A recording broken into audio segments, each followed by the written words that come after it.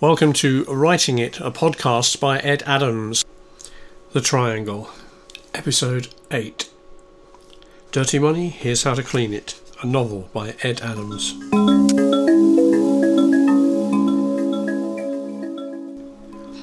For the record.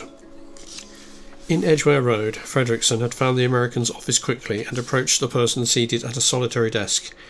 It was Mr. Manners with his southern drawl. "Thank you for seeing me here," began Manners. "Let's keep this to the point," responded Fredrickson. "I've got the recording," Manners began, "and there is an important part for you. I've edited the important piece into a short extract which is on this memory stick." He flipped the stick into a small player on the desk in front of him. There was a part of the conversation between Jake and Collins. They were talking about car prices and the McLaren supercar. Then Collins started to talk about the code, and sure enough gave information which seemed to confuse Jake. Then the conversation moved on to a few other points, finishing with the section about the arrangements for the photography session. At the end, the American handed the stick to Fredrickson. "Here you are," he said. "I think you can understand why. I kept the original version as a type of insurance. You will do whatever you need to with this recording. Yes, all of it is here, but I'll be keeping the original and a paper transcript in a safe place." Fredrickson nodded. The two men professionally understood one another. Each needed some leverage to be sure that there could be some trust and security between one another. "There may be some sudden endings, but I doubt that you and I will ever meet again," said Fredrickson. They nodded to one another, and Fredrickson left the office with the stick. A few moments later, the American picked up the CD player and walked out of the office.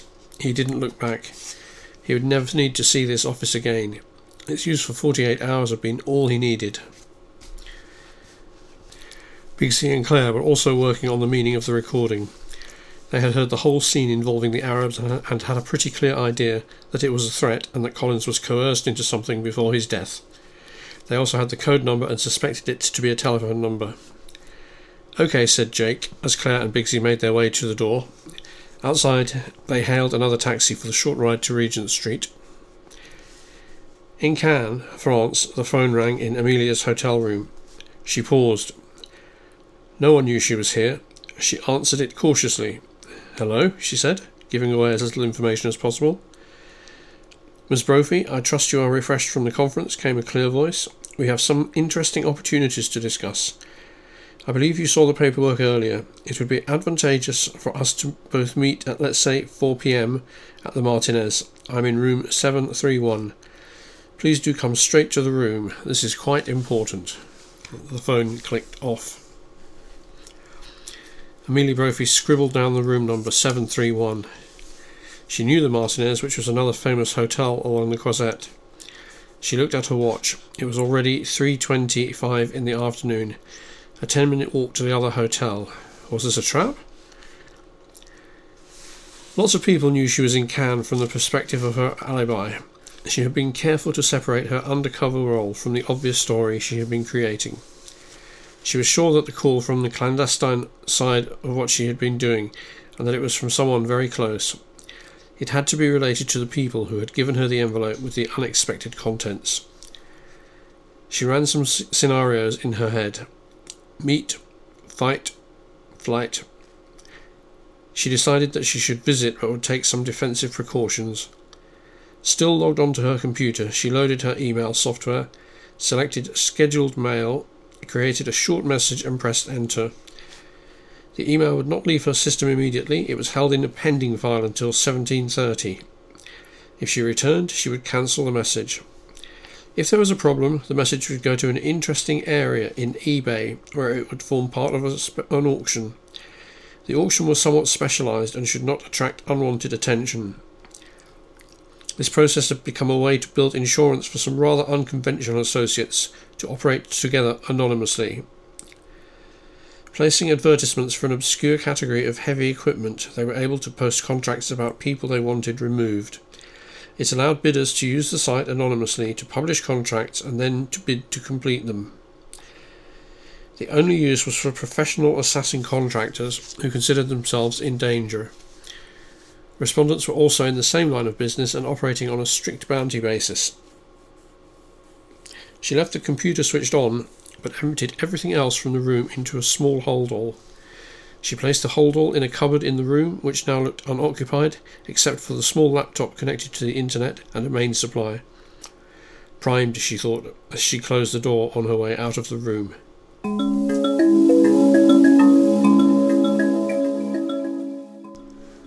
An apple a day. The main reason that Bigsy and Claire had decided to go to the Apple store in Regent Street was for anonymity. It was close by, had plenty of computers connected to the internet, and a very fast-changing series of customers.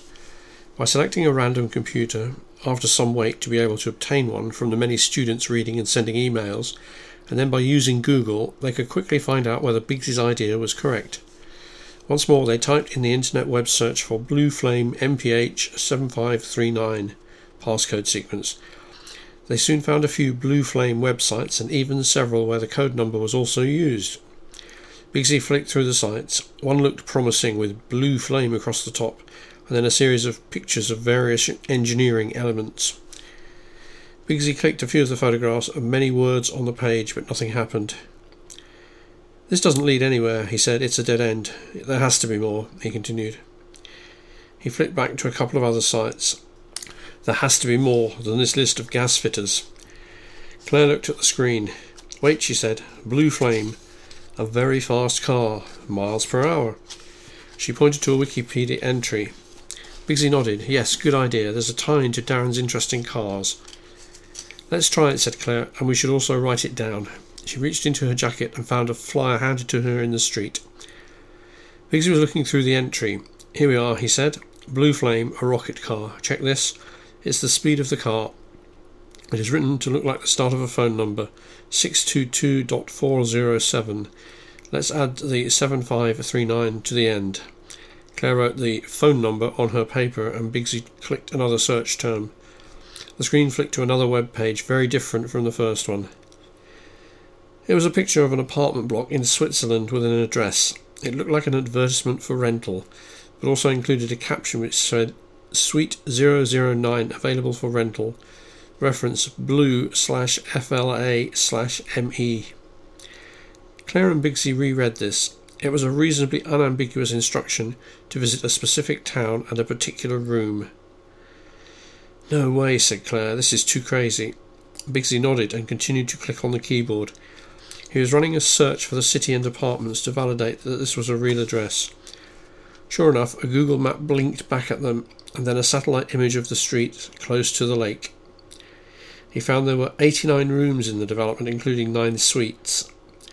Claire continued to take notes as they flicked through the various websites.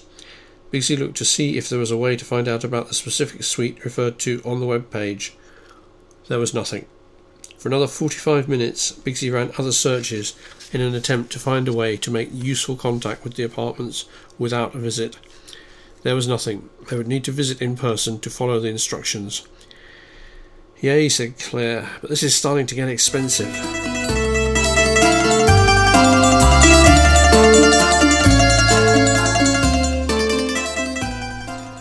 Canned heat. The frontage of the Martinez was more understated than some of the other grand hotels along the front in Cannes. An original Art Deco confection, it had been substantially modernised over the last years, which meant it was well equipped with the latest high-speed internet connections and extensive access to most of the world's cable TV. Amelia walked across the sleek lobby, requesting a room and stipulating the 6th floor. As it was the last day of the conference, she knew there would be likely spare capacity, and she was rewarded with a room immediately. She looked around for the elevators. She was used to looking as if she knew where she was going in hotels, while simultaneously scoping them out. She noted the offices behind the reception area, and that the reception was in a kind of cul-de-sac area of the hotel. In a shootout, the area would be difficult to manage unless using the back exit by the side of the administration offices. The elevator was also small inside, and as she pressed the button for the 7th floor, she noticed that it didn't light, although the elevator did start to move. Security, she thought. Someone going to floor 7 isn't going to be noticed by travellers to other floors. She wondered if this was accidental, but recognised it as a typical security trick used by several agencies as well as the Russian mafia. It also gave a signal to those in the know about a way the floor may not be quite what it seemed. She glanced around the elevator for a camera, but there was nothing visible. Given the unlit button, she assumed that the elevator was wired, but that it would be exceptionally discreet. Then to the floor.